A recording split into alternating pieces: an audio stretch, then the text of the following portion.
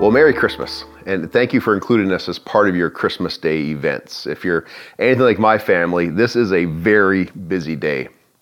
You know, around our home, I'm typically the first person to get up on Christmas morning, and I like it that way. I get to go downstairs and I can just sit quietly by myself in the peacefulness of the morning and really just think about all of the joyous events that are to come on this day. And it's not very long until I head to the kitchen and start making breakfast. And then as the smell of bacon and coffee kind of waft throughout the house, fairly soon Nadine and our kids, who are all grown now, make their way downstairs, and they will wish each other a Merry Christmas and grab a cup of coffee, but not always in that particular order.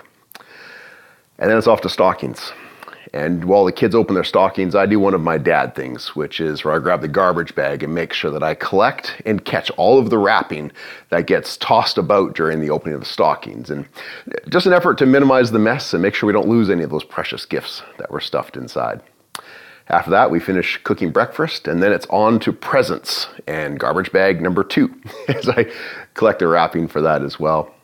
The rest of the day from there, it's helping to build toys for Lydia, trying on new socks, spending time with the family, and of course, preparing for dinner. Some parts of that may sound very familiar to you, and I'm sure you also have some unique aspects of your Christmas morning too, but right in the middle of all that is something big that tends to fade to the background. And that big thing that I'm speaking of is actually our Christmas tree. Everything that I just described takes place either around, under, or near our Christmas tree. And it's probably the most common and central decoration of any Christmas decorated home.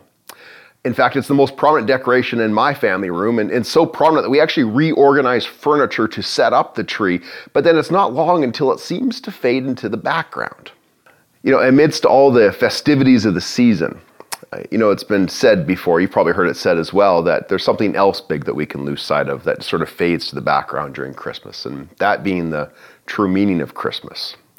The true meaning that we've been singing about today, we've been praying about today, and that being the celebration of the birth of Jesus Christ, God's Son, Emmanuel, who is God with us. Now, there's nothing sacred about Christmas trees, but we do see them everywhere we go during this time of year. We see them in homes, we see them in churches, we see them in malls, we go to the Festival of Trees downtown, we even will see them on people's front lawns at times. In considering that, what if we could learn to see these trees that are everywhere during the Christmas season as a symbol that points us back, as a reminder of the true meaning of Christmas? Wouldn't it be amazing if every time we see one of these Christmas trees, it draws us back to remember the gift of Emmanuel, God with us? I think that would be pretty valuable, wouldn't it? And with that in mind, I'd like to try and see if we can do that very thing today. And I want to do that by beginning to share some words with you, the words of Jesus recorded in John's Gospel in chapter 8. And as I share these words with you, I encourage you to listen and to consider what they teach us about him. And beginning in verse 12, we read this. When Jesus spoke again to the people, he said, "I am the light of the world. Whoever follows me will never walk in darkness, but will have the light of life." The Pharisees who were there with him challenged him, and they said, "Here you are, appearing as your own witness. Therefore your testimony is not valid." Jesus answered them in verse 14 and said, "Even if I testify on my own behalf, my testimony is valid, for I know where I came from, and I know where I am going." In these verses, Jesus is describing who he is for, and the very reason for which he was born. And it wouldn't be amazing if we could connect these to the symbols of a Christmas tree to remind us of these things? Well, let me help you with that. Consider, first of all, the tree topper. Whatever might be on top of your tree, it's that thing that you grabbed a dining room chair and then you stood on top of and reached over the edge and almost knocked the whole tree over as you tried to put it on top. And for most people, that comes down to 2 options. There's the angel, which is very busy in the Christmas story, making announcements to Zechariah and to Mary and Joseph and the shepherds. And if you haven't got an angel on top of your tree, there's a good chance that you have a star symbolic of the star the wise men followed to the place where they would worship this newborn king. And in this passage I just read from John chapter 8, John's recording the words of Jesus that he's saying about himself. But did you know that there's another place where John did that very thing too? And it's actually in the book of Revelation. In Revelation 22, Jesus says this about himself. He says, I, Jesus, have sent my angel to testify to you about these things. I am the root and the descendant of David.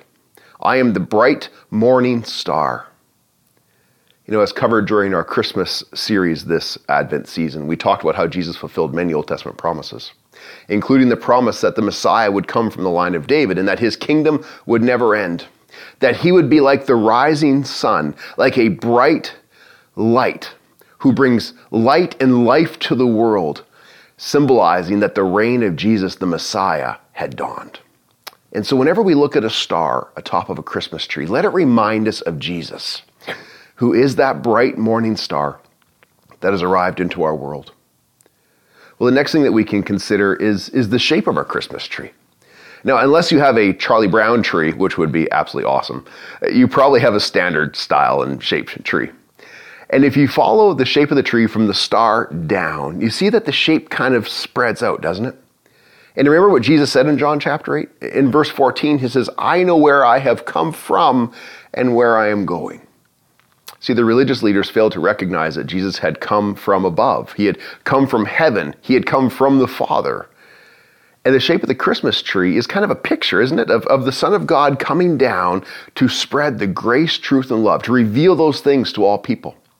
But then if we follow the shape back up again, isn't it kind of like an arrow pointing back up back to the star? And remember, after Jesus was glorified, after his death and resurrection, he went up to the Father in the ascension, returning to heaven.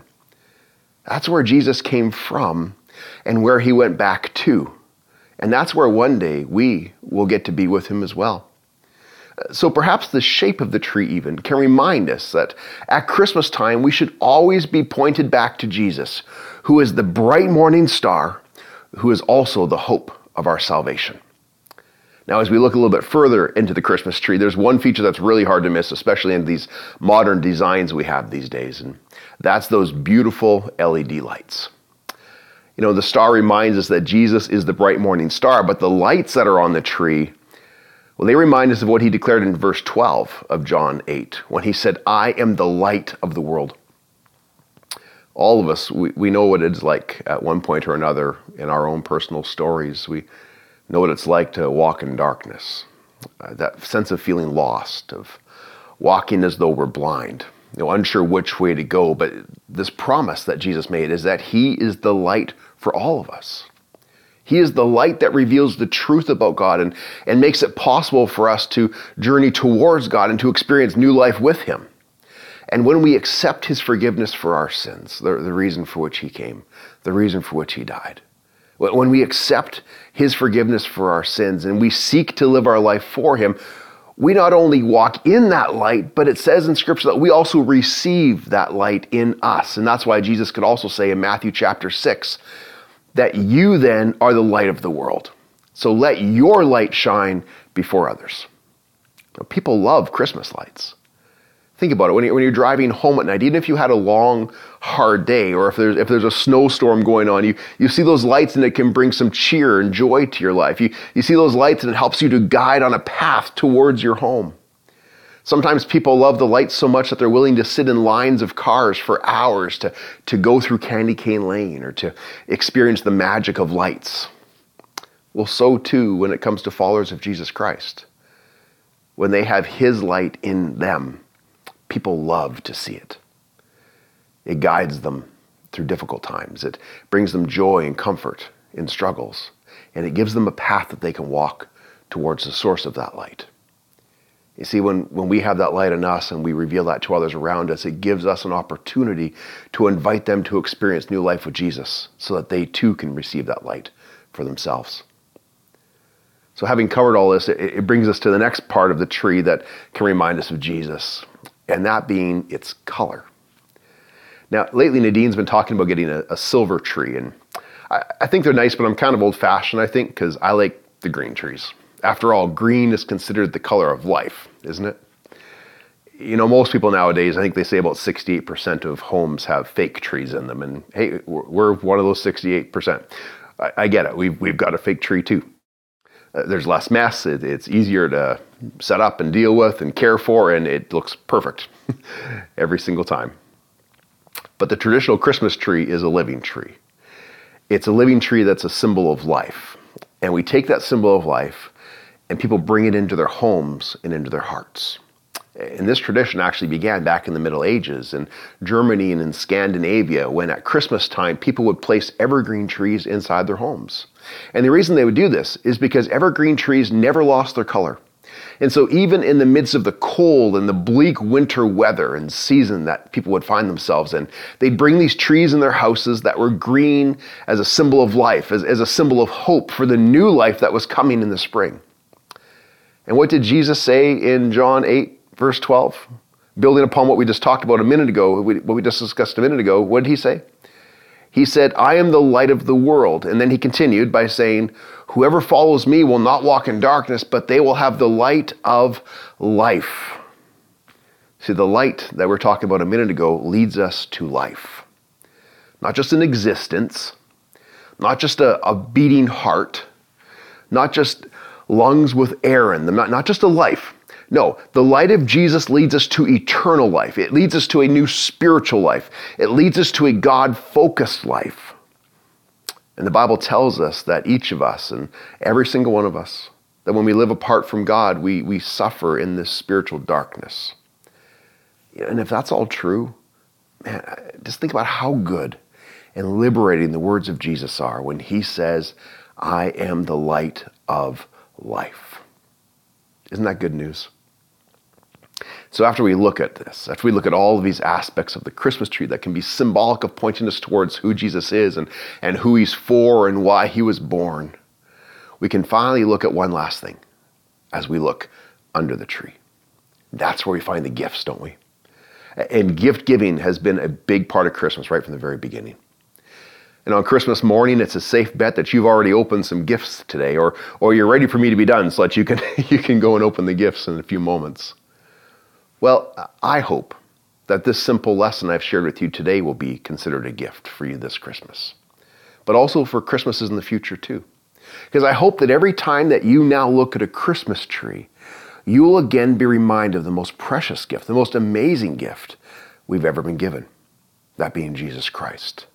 That every time you might look at a Christmas tree, you'll be reminded of the star that allows us to recall that Jesus is the morning star and that his reign has dawned over all creation. That when you look at the shape of the tree, it'll remind you that Jesus came down to dwell and to give his life amongst us as Emmanuel, God with us. But then he returned to the Father glorified, having been the perfecter of our faith and salvation. That when you look at the Christmas tree lights, it'll remind you that he came to be a light in this dark world. And if we have received that light into us, then we too can go forth and be a light in the world. And when you look at the color of the tree, it'll remind you that whosoever believes in him finds new life, eternal life in him. Jesus Christ truly is the greatest gift ever given. That's why we celebrate him at Christmas time. That's why he's the greatest gift for all people of all time. Romans 6:23 tells us this. For the wages of sin is death, but the free gift of God is eternal life in Jesus Christ our Lord. If you want to know more about Jesus and about this free gift, you can join us in 2023 here at West Meadows. Join us and be part of us as we grow in our love for God and for one another together. Thank you for including us as part of your Christmas day. Thank you for remembering Jesus on this Christmas day.